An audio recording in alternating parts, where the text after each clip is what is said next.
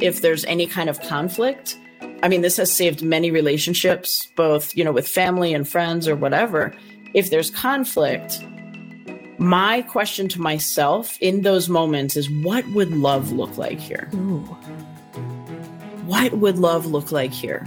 And then I do that. Mm-hmm. That's it. And then, then it's done. Like we work through whatever it is that we need to work through. But instead of hanging on to the stuff and being upset or angry or hurt or all of the things, the best way to resolve conflict, especially, if it's within boundaries, obviously, look, there's some that can't be resolved, and I recognize that. But if it's just a simple little thing, what would love look like here? And that's how I resolve it. So, I mean, that question could be used in so many different ways. What would support look like here? Asking someone else, asking myself, what would love look like here? Fierce Lab is a podcast series for women. It's powered by the Tara Wilson Agency, the agency that gets women. It's a space to focus on our whole selves, from mental health to career development to financial intelligence. To be fierce is to be confident, capable, and strong. Fierce Lab offers inspiration, tools, and community. It's where we can explore new ideas and encourage discovery. Here, trying something new is celebrated. No one has it all figured out, but together, we can step fiercely into what's next. Hey everyone, and welcome back to another episode of Fierce Lab. I am Tara Wilson, your host, and today I'm joined by Jen Kronberger. She is a leadership and culture speaker and consultant and human performance leadership professional. Welcome to the podcast, Jen. I'm so glad you're here. Thanks for having me, Tara. Good to see you. I loved that I got to meet you this past summer when we were both collectively working with Samsung. Samsung brought you in to work with their field sales team on some leadership and culture skills. And I had the privilege of hearing you speak and was just blown away by the work that you're doing. And so I appreciate this opportunity to connect with you today one-on-one and talk about what it looks like to be a leader today. Excellent. Well, I'm so glad to have met you. You are fierce, if if I can. Thanks. But yeah, I do try and embody that word from time to time. I see it. I see it in you. You got things done. I'll tell you, you ran a great show. So thank you. Well, thank you. Thanks. Always, I appreciate that so much. Let's talk about leadership. One of the things that we mention here at Fierce Lab is that you don't have to be a people leader in order to be a leader. So for you, what's the definition of leadership and what does that look like as you're talking with your clients and women specifically in your community? Well, I think leadership, this word's been thrown around so much, right? It's kind of one of those things that you hear pop up everywhere. And to me, I think leadership is so much more than a title. It's more than a role. Leadership, being a leader, is a behavior. Leadership is behavior. That's how I see it. I see our ability to make those choices, to use certain actions or words or just the way we show up, the different behaviors that we can bring to the table to connect with other people, to listen, to pull the best out of someone else. I don't consider myself a leader unless I have followers, right? So, I think part of that too is it's not your title, it's what you do, it's who you are, and it's how you do it. So really it's those behaviors to me. Well, and I liked what you said about pulling out the best in others is a big component of leadership. And you can do that whether you are a people leader or not. Building others up, empowering them, encouraging them to be their best certainly does it. I know that you have a framework a 5-step framework that you lay out for leadership, and you call that BRAVE. I'd love to dig into what that looks like. And the reason I'm starting with leadership is the Fierce Lab podcast is for that entry to mid-level career woman. And when we're entry to mid-level, we may still be defining who we are, how we're engaging with our teams, whether we lead them as a people leader or not. And so today, I really want to talk about how we can show up and be better leaders. And I love this framework of BRAVE. Will you walk me through it? Sure. We, over the past, it's been 6-7 years now, we've been studying and researching and really digging into what makes a culture work. And part of that was having leaders who can sustain it. So we said, okay, well, let's start to dive into what makes that leader who can sustain that culture. And we came up with these 5 components, and we've called it Brave Human Leadership. And that's kind of what we focus on. Brave stands for belonging, resilience, authenticity, vulnerability, and empathy. I've spent, a lot of time, my background is in sports and human performance psychology. That's actually what I received my master's degree in. And I had worked with professional athletes and little kids and everything in between, and then started to shift over to corporate CEOs and entry level and everything in between. And I started to realize it was all the same stuff. It was about how we show up every day. It's how we bring these aspects and these components to those that we surround ourselves with. How can we do that, and how can we do it better? So that's what we've kind of built. We do a lot through that space where, we do workshops. We have an assessment, a Brave Index, where you can kind of measure where you start and once you get through some of the work, where you end up. A course building, all kinds of stuff. Because leadership is not a one and done. Leadership is a sense of working on yourself daily and weekly to show up and be your best self. I love that the first piece of that is in belonging. I'd love to dig in a little bit deeper and talk about what does that look like, especially in the work environment today? What does it look like to belong? So it's funny. I've had a bunch of different clients that I've worked with in this space, and one being a hospital system. And what I did is we were looking at how can we just back all of this conversation up and just start defining these things. So what does it mean? What does diversity mean? What does equity mean? What does inclusion mean? We went through this whole thing.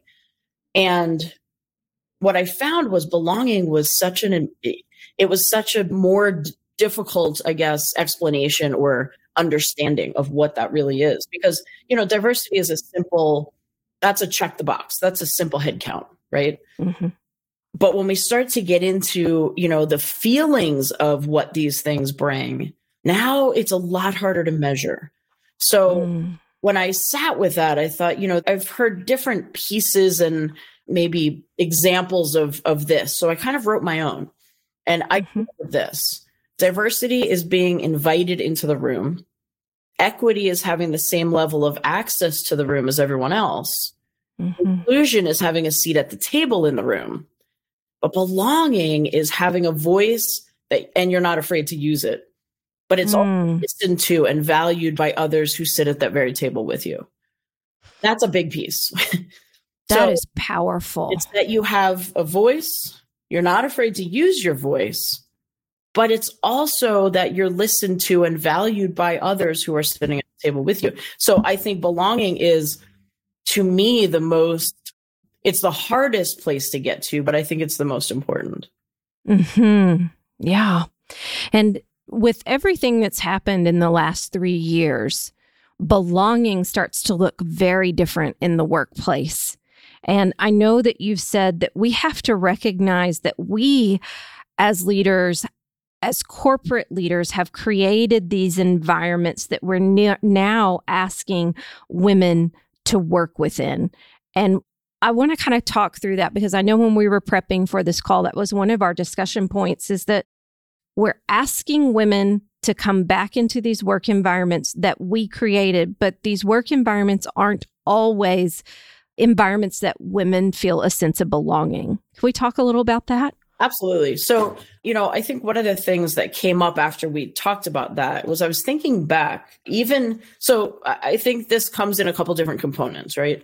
I think the first one is let's look at the facts around women in the workplace. So even going to the simple fact that disparity is still happening as far as, pay, as far as equal equity in the workplace, as far as, different rights. And it's fascinating to me that we can still look at, and I think it's March 15th, if I'm correct, is the equal pay day, right? So it would take a woman a whole year plus into March 15th to make the equivalent of what the average man makes in that past year.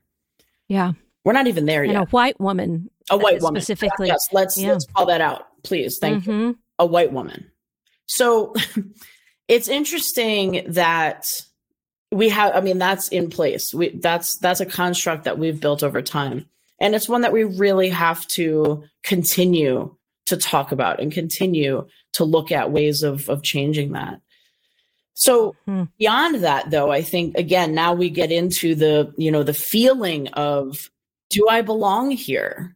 Am I talked over? Do I have a voice in meetings? I think it's really important that we ask women. A lot of times these decisions are made and answers given and all of these things. But if we're not making sure that women are sitting at all of the tables where decisions are being made, then we have a problem, right? And then the second piece to that is making sure that women, that we're stepping up and we have each other's backs, that we're using our voices, but we're supporting, it's women supporting other women. I think we can be in those rooms where, we're seeing someone maybe be talked over.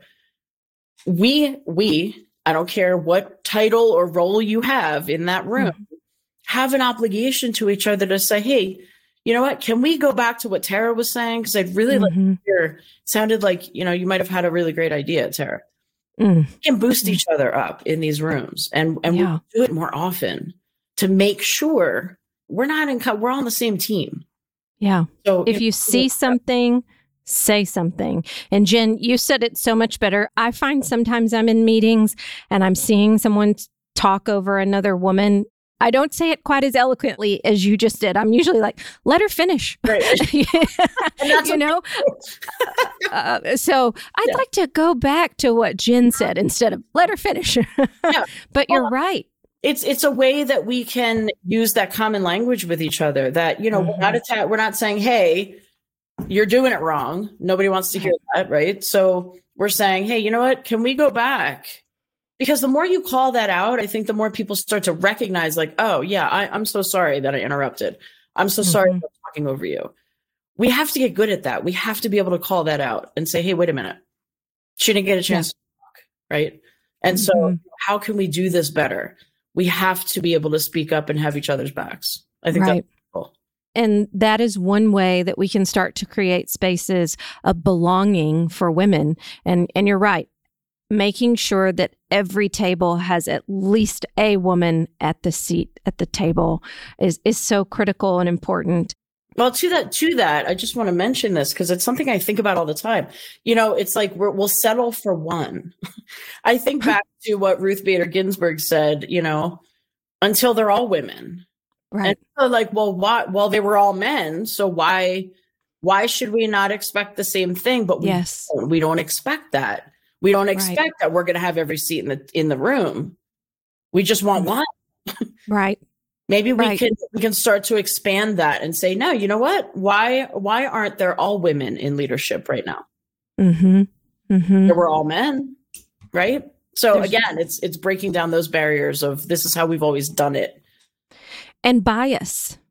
I know, there's a lot of bias toward how things have been done historically and hanging on to what we deem to be the way it should be done.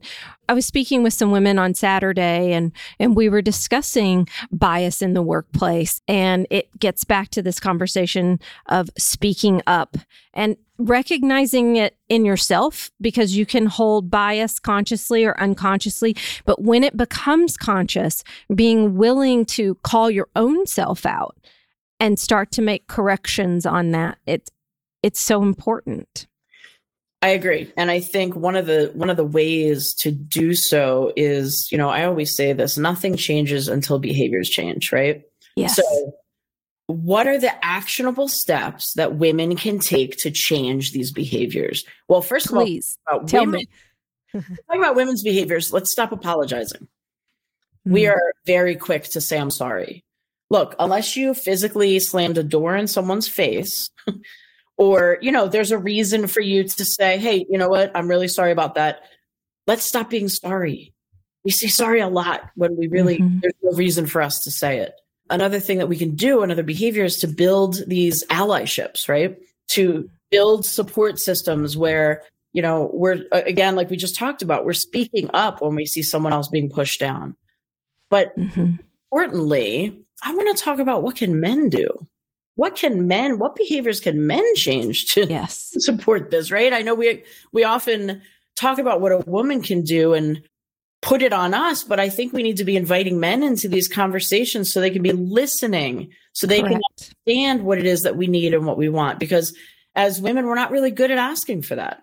We have to ask for what we want and what we need. So I think those are some things that we really need to get good at. But, we have to find ways to break down these barriers, these things that we've been talking about that are structurally and systemically built over time. How can we question it? It's kind of like, again, like we were talking about, it might not be the best way. So there's this story that I find really fascinating, and I think it speaks to this. And it's a story of a family who, it was holidays and they were cooking ham, and it was their big ham dinner. And they had just put it in the oven and it was being prepped. And there was a recipe that they followed. And the son asked his mom, and he said, hey, I just noticed that you cut the ends off the ham before you put them in. She said, yeah, it's here in the recipe. Grandma always did it like that, and it comes out great. Awesome. So they had an opportunity to see grandma later and said, hey, I'm just curious. Mom said that you always cut the ends off the ham. It's in the recipe. She said, oh, yeah. My mom did that. It's been handed down for generations. Well, let's ask great grandma, why did you cut the ends off the ham? Why is that part of the recipe? Like, what does that do? And she looked at him and said, well, our pans were smaller then. Yeah. That's it, right? So it's the old ham story. It's, are we cutting the ends off when we don't need to? I mean, that's the best part, right? Yeah. We're doing that. But we're doing that because we're not curious. We're not in that space where we can say, hey, wait a minute, let's ask some questions here. Is this the best way? Are we doing things in ways that support us today? Or are we just doing it because that's how we've always done it? We need to question, and we need to get curious. And I think we need to focus there. I think that's a really great point. And I was speaking with a client last week, and he was sharing about some women on his team that he has sponsored and mentored, and one that he has championed. He said one of the great things about her is that she always asks why. And, at first, if I'm thinking about someone that's always asking why, my mind was like, ooh, I might feel challenged. But he went on to say that because she was always curious and always asking, why are we doing this? Why has this been assigned to me? She always wanted to know the why behind whatever it was that they were discussing. It challenged him to be a better leader, to know that she was going to come. And so he wanted to make sure he had his facts straight and his reasonings laid out. And then he went on to share how she really kind of promoted the entire team's sense of curiosity, and they became really good at asking why. And I just thought that was really something powerful. Yes, because I think sometimes women are taught to go along to get along. I've used that expression before on the podcast. I've said it about my own self, as a matter of fact. But if we can learn to say why, tell me the reasons behind that. It could just be as simple as, well, this is the way we've always done it. Well, how about if we try a new approach? Yeah. Yeah. Again, it's like, that's fine. But I think being able to answer the why, and honestly, right? Like you said, if that's the answer, then why don't we maybe take a second and get curious about, is it that maybe it is still the best way? Mm-hmm. Yeah. I also liked this step. So you said nothing changes until behavior changes, and you were giving some actionable steps that women could take: the stop apologizing, but the build allyship, build support. That got me thinking about sponsorship and mentorship. Women, I have historically seen, are really good at seeking out mentorship, but we also need to make this distinction that sponsorship is just as critical, and it's very different. And the distinction is powerful. Mentorship is about someone being there to guide you, to show you the way, to give you access to new thought. Sponsorship is about someone opening doors for you, putting your name on a list when your name wouldn't normally be there, getting you in rooms that you wouldn't normally. One woman described it as, it's what's being said about me when I'm not in the room. That's it. Yeah, I love that so much. I think, again, going on that list, I think that's something that we can all do better, right? Let's raise each other up and cheer for each other and mention names of people who could be valuable in certain situations instead of worrying about, competition or, I see that a lot, obviously, in our industry. There's a ton of speakers out there. I will tell you, though, I know a whole bunch who are really fantastic and in a heartbeat will recommend anyone that I know for a certain situation if it's not, for me. I believe in that. And I think, there's enough to go around. The lack mentality doesn't serve us. That idea of, there's not enough, it doesn't serve. No. And so at this point, we really need to focus on, yes, how can we make sure that we are cheering for other women, that we are lifting them up and suggesting them and going back to, hey, let me hear what she has to say, that we can do that every single day. And bringing women along. A woman that's part of our Fierce Lab community recently said to me, she said, I feel like you're in some ways sponsoring me. You're pulling me into rooms that I wouldn't normally walk into, and I'm uncomfortable, but in a good way. And it got me thinking about, someone once asked me, how did I know I was a leader? And before I could answer how I knew I was a leader, I said, I realized that early on in my career, I was getting leadership and popularity confused. And leadership isn't about being popular. And for me, when I'm bringing other women along, it isn't necessarily the most visible women that I'm pulling along. It isn't the one that's always getting tapped for all the activities and the responsibilities.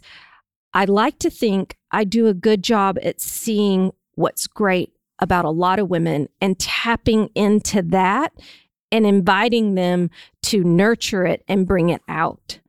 I love that. Yeah. And I think, when you're trying to figure that stuff out, I think it goes back to, who am I as a human being? I always start there. Everything I talk about, it's got to go back to self. I think what happens often, if you ask a woman, and I do this often in some of my work, if I ask the simple question, who are you? Oftentimes I will get an answer that includes a long list of roles that I play for everyone else, right? I'm a mom, I'm a sister, I'm an IT director, I'm a nurse, I'm a brother, I'm a, whatever it is, right? And then my next question always is, that's great, but is that who you are or is that what you are? And then I get oh, okay. And then my next question is, if we could remove everyone from your life, who are you now? Because the way we answer that is who I am according to everyone else, right? Who I am are the roles I play for everyone else. But I remove everyone from my life. Now, who am I? And we have a really hard time answering that often. Yeah. So I said, I think the way to answer that question is by asking, what are my personal non-negotiables? Meaning, What are the things that I don't compromise for anyone? What are my values, my ethics, my beliefs? What are those things? What are those boundaries that I draw that line in the sand and it does not get crossed? I don't care who you are. And for me, I call this the light principle. Mine are love, integrity, gratitude, honor, and truth. That's me. Sometimes I trade honor for humor. It depends on the day. If I'm not laughing, I'm not doing it. So that's part of who I am. But those are the things I don't compromise. And people know that. Like, this is it. This is my line in the sand. I don't, it's non-negotiable for me. And so when we can get really clear on what those things are for ourselves, now I feel like we can really tap into other people and pull those things out to figure out who they are. That's how, if we really want to lead effectively, we have to be able to connect at that space. Now you're figuring out what drives people. Why do they show up every day? What is it that they hold as that value that they're not going to compromise? And how can I help them get more? We all win that way, right? So that's the goal. To me, that's the goal. That's a very powerful goal, to be able to recognize who a person is at their core, what light principles, I love that definition, that a person holds for themselves. And as you're sharing this, I'm thinking, wow, I can see why corporations need this work, because we can get very caught up in doing the day-to-day tasks and delivering, making sure that we hit the numbers and so on and so forth.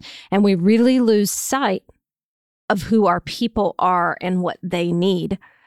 And I think that's been a great blessing that's come out of the last 3 years, is people are more willing to have these conversations. But I think what's important is the idea, and like you said, so many companies are just focused on the numbers. Look, the numbers are important.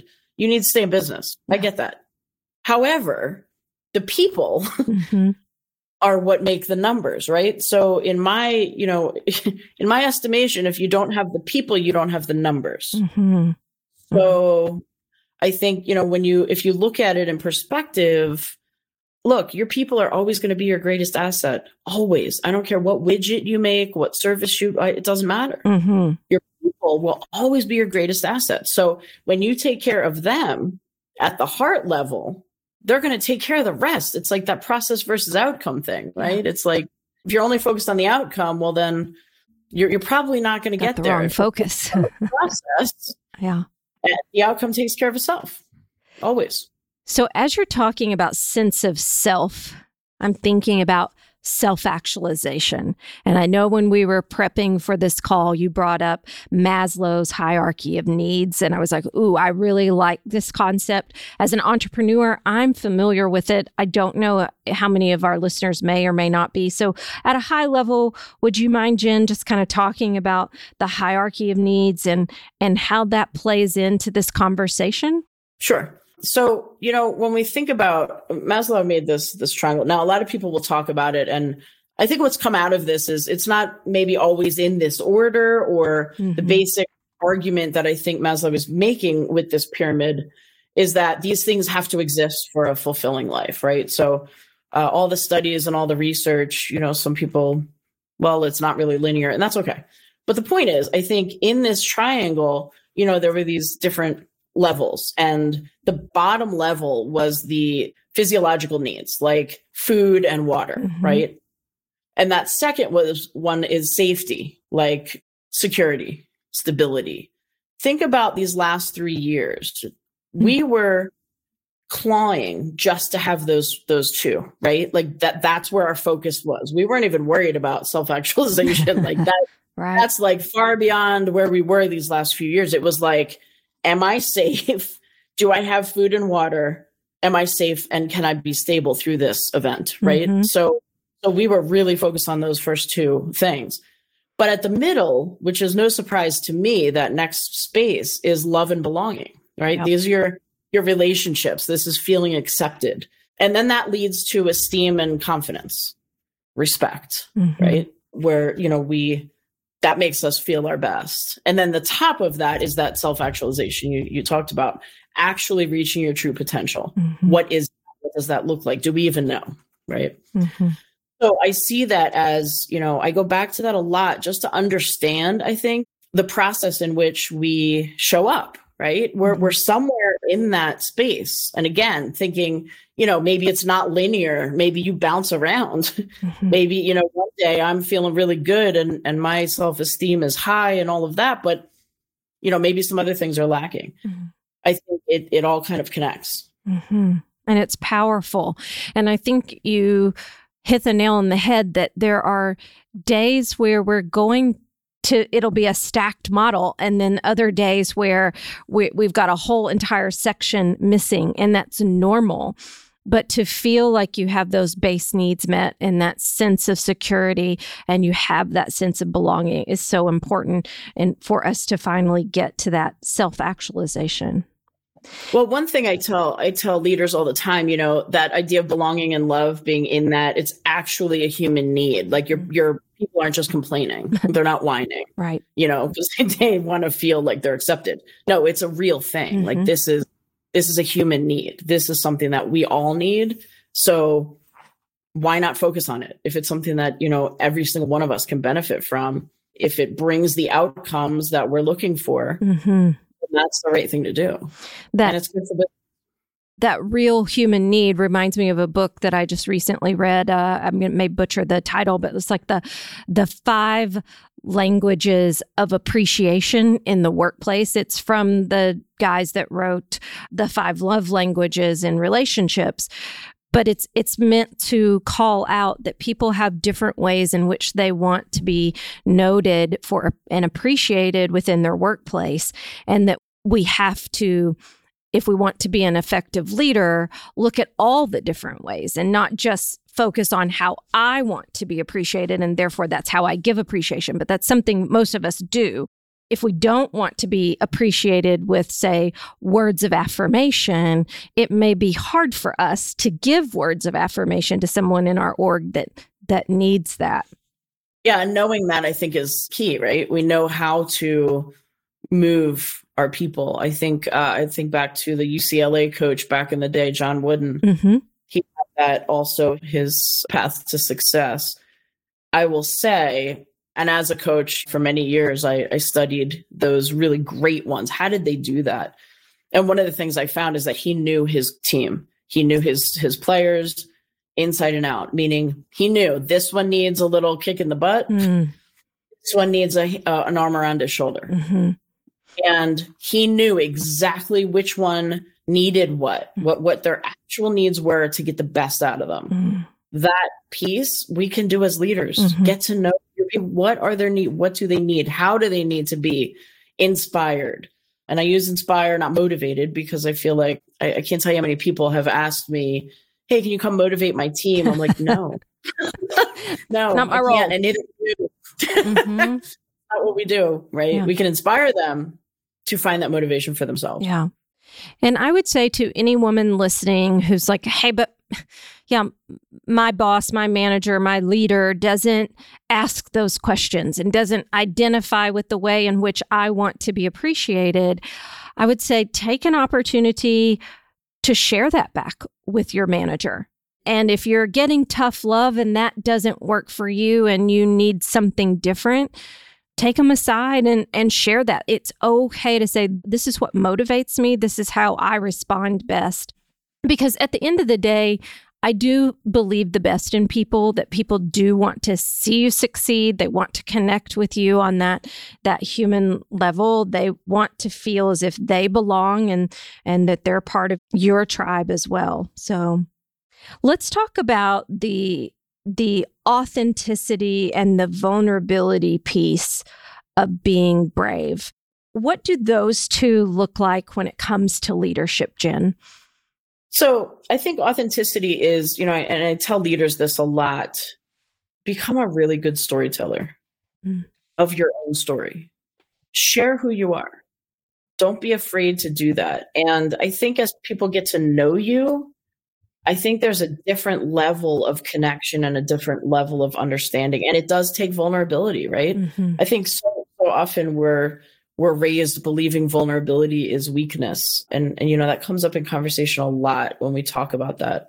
My gosh, I've been talking about vulnerability. I used to joke about this. I've been talking about love and vulnerability and all these things in the workplace since before it was cool to talk about that, right? And I remember one of the very first calls I got was from someone who was like, we don't want anything too touchy-feely, right? It's like, okay. She said, our people aren't really like that. And it made me think, like these are the things that we're making assumptions around. We're saying like, oh, it was a bunch of accountants, so they don't do feelings. And I'm like, no, that's incorrect. They're human, right? You don't have a bunch of robots working for you, correct? Because that's a whole nother conversation. But I think, I don't know, punchline, humans are touchy-feely. Right. And I think understanding that when we show up as a leader in that space to say, hey, you know what, this is who I am. Here's my story. You give others the permission to do the same. Yes. Yeah. You do. You give them that space. We talk a lot about psychological safety, right? Amy Edmondson. And, the research that she's done on psychological safety and really understanding, what does that mean? Well, it doesn't mean just that, again, going back to, that I can use my voice or I can ask a question or I can make maybe a suggestion. It means that I can do those things without fear of retaliation or humiliation. Think about that, right? It's like, how many times have we ever held back because we're like, oh, I don't want to say that out loud. Right. I'm afraid I'm going to be laughed at, or they're going to judge me. Like, they're going to judge me. They're going to judge me. And so, I think what's so fascinating about, I think many of us are quick to say, oh, I don't judge. You lie. Here's why I say that. And maybe you don't judge others, but I'll tell you, I guarantee you judge yourself. I guarantee it. And so, that's just as important. We could go for hours on that, but I think that authenticity of really knowing who I am and then sharing that and the vulnerability of not being afraid to do so. And I think being able to connect, not being afraid to connect and to just allow the good, the bad, and the ugly to be seen. Yeah. I talk about that word, it's a Zulu greeting, sawubona, and it means I see you. And the answer is because you see me, I exist. Powerful stuff. Wow. Okay. Say it again. I want to catch it. The word is sawubona. Okay. And I have it written on my arm. Oh, wow. It's SAWUBONA. Sawubona. And it literally means I see you. Imagine if we walked around and said that as a greeting, we'd probably be arrested. Right. But the truth is, that's sad. We walk around talking about, oh, it's beautiful out. Is it raining out there yet? Is it cold? I mean, we do it all the time, right? That's all we do. And we stay on this surface level of, when we ask people, how are you doing? Oh, I'm good. It's Monday. Instead of, hey, how are you doing really? Yeah. How's your daughter? Is she okay? I knew you were having some stuff going on. What's going on? Can I support you? I love the question, what would support look like here? Ooh, that's a good one. Yeah. And we can ask each other that. Because again, going back to what you were just saying, support for me looks completely different than support for you, right? So I usually will support someone else the way that I like to be supported. Well, that doesn't always work for them. Support for you might just be, hey, just pick up the phone and check in. Yeah. Support for me it might be like, hey, you need to come see me. Two totally different things, but we make those assumptions, I think, because we fill in, we don't know the answers. We always fill in a story. But authenticity and vulnerability are about being able to share yours. Yeah. What would support look like here? I often find myself saying, how can I help you? What would help you in this situation? But I really like that. What would support look like here? Because support implies I'm in the background. This isn't about me. That's exactly right. That's exactly right. We're taking ourselves out of it. It's kind of like, we talk about empathy and we talk about, and I bring this up a lot because, I lost my mom in 2013. And I remember I had my friends rallied around me and they were wonderful. Mm-hmm. But I remember most often I heard things like, I'm so sorry for your loss. What can I do? If I can do anything, please let me know. Reach out. Mm-hmm. I don't know about you, but I'm not really great at asking for help. Especially not while I'm in the middle of grief, right? Mm-hmm. So I'm like, yeah, okay, I won't do that. But thank you. That was kind. But we think we're doing a big service to our friends by offering that. What we're really doing, though, is we're putting the onus on them, right? Mm-hmm. We're saying, you come to me when you need something. Yeah. And we're also saying, hey, I'm going to be real quick to try to fix it because grief is uncomfortable. Yes. So what can I do to fix it, right? Well, there's no fixing. You can't bring my mom back. So a friend of mine lost her mom a couple of years after. And I remember I said to her, I know there are no words. I know that. But I'll sit in it with you for as long as it takes. Wow. And we talk about that a lot as being, my friends, we call ourselves professional fire sitters. Okay. And we do that with each other. Like, I'll sit in it with you. I'm in the fire with you. I don't need to fix it. I don't need to try to come up with solutions. It's not the time for that. And, I think I heard this. I don't know if you're familiar with the book, The Invitation. No, tell me more. It's Araya Mountain Dreamer is her name. Okay. And many, many years ago, I read this. Gosh, I was in my 20s. And this is where I first heard this and really became kind of enthralled by it. I was kind of like, wait a minute. There's this one line that made me take a really deep breath. And I'm going to give it to you right now. It doesn't interest me who you know or how you came to be here. I want to know if you will stand in the center of the fire with me and not shrink back. And I was like, it literally kind of made me take a deep breath the first time I read that. And I remember thinking, like, will you stand in the center of the fire with me? Yeah. How many people would do that? That's hard. How many people would do that? Yeah. It's hard. That's that vulnerability. Yes. Yeah. To your point. That's saying, I'm going to come and stand in this with you. I'm going to sit in this with you, even if it's hard for me. I'm going to do it because that's what we do as human beings. I'll sit in it with you as long as it takes. For as long as it takes.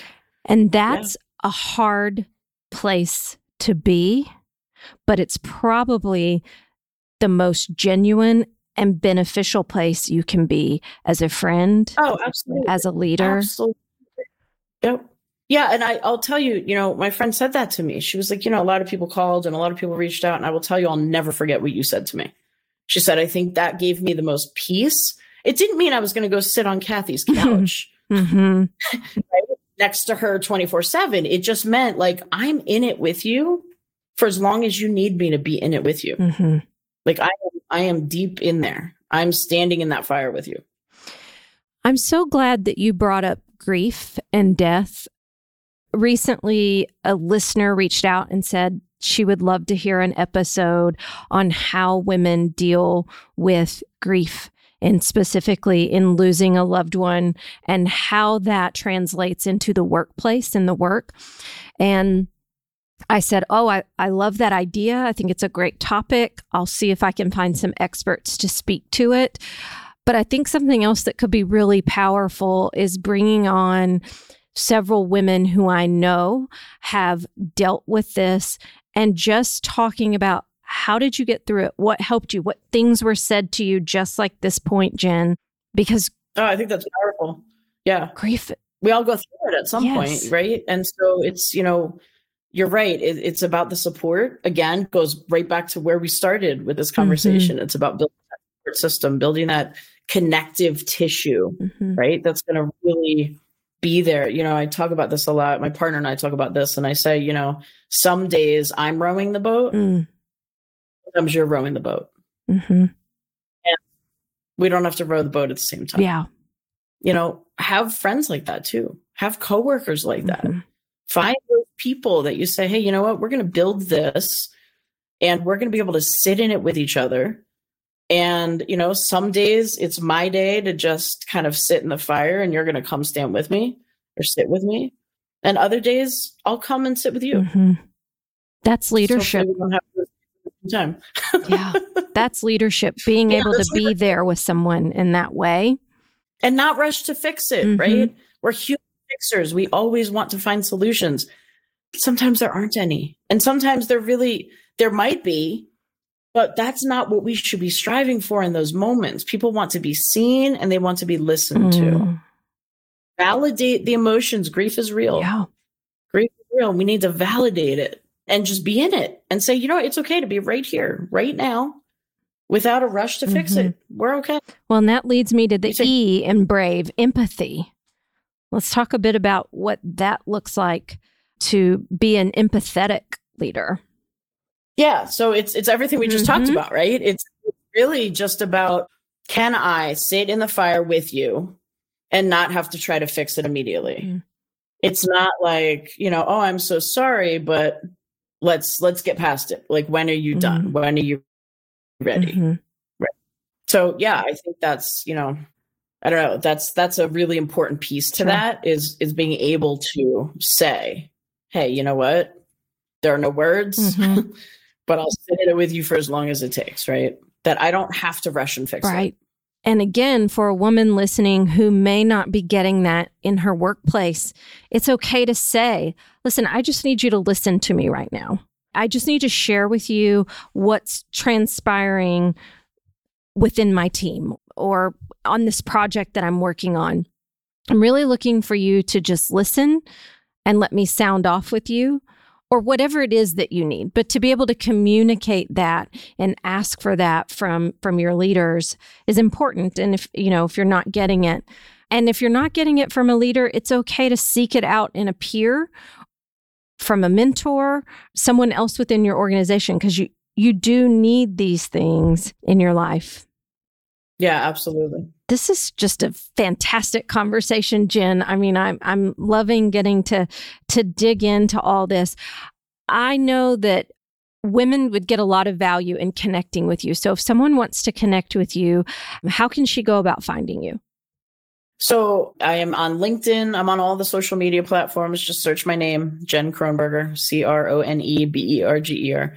And my website is www.teamjlcg.com. It's Jalen Consulting Group. So teamjlcg.com. Bunch of info on there. You can contact us through there as well. But yeah, I'd love to continue the conversation anytime. I mean, this is what I'm passionate about. Even if there's a question or how do I deal with this? I mean, that's what we do. So happy to talk at any time with anyone. What would support look like here? That might be the title of this particular podcast, Jen. It's such a great question. If takes anything else away, take that one sentence away and apply it to your conversations with others. Real quick on that, Tara. I have morphed that a few times, actually. So that's one way that you can use it. Another way that I can use it, that I go to often if there's any kind of conflict. I mean, this has saved many relationships, both, with family and friends or whatever. If there's conflict, my question to myself in those moments is, what would love look like here? Ooh. What would love look like here? And then I do that. That's it. And then, then it's done. Like we work through whatever it is that we need to work through. But instead of hanging on to the stuff and being upset or angry or hurt or all of the things, the best way to resolve conflict, especially, if it's within boundaries, obviously, look, there's some that can't be resolved and I recognize that. But if it's just a simple little thing, what would love look like here? And that's how I resolve it. So, I mean, that question could be used in so many different ways. What would support look like here? Asking someone else, asking myself, what would love look like here? What would support look like for me too? I ask myself that as well. So yeah, you can use that in so many different ways. It's just such a powerful way of reframing, I think, certain situations and how we think about them. And the other big takeaway for me from this is, who are you? When you strip everything else away, being able to answer who you are, not what you do, but who you are, is so powerful. That's a hard question to answer. It is. It is. It might make you uncomfortable to sit with that, but I challenge our listeners, if you can't answer that right off the top of your head, to spend a little time working through it, meditating on it. Yeah. Okay, before I let you go, speaking of who are you and what things mean to you, as I shared with you when we were prepping, the question that I ask all podcast guests is, I want to know what the word fierce means to you, Jen. The moment I hear the word, I think passion. I think this intense, intentional desire. I think bold, almost commanding, but in a good way. You know, they always talk about like, you don't demand respect, you command it. I think someone who is fierce does that really well. It's someone who draws other people in. And I love that you said intentional. I think of you as a very intentional leader, and love that you walked us through your BRAVE framework today. So helpful to our listeners, and just again, enjoyed the opportunity to talk with you one-on-one. Thank you for being here. Always. Thank you, Tara. Thanks for having me. You're fabulous. Anytime I would do any day. Thank you. Thanks for listening today. I hope you enjoyed this episode of Fierce Lab. If you did, I would appreciate it if you would subscribe and maybe share it with a friend. You can always follow us on Instagram @Fierce Lab.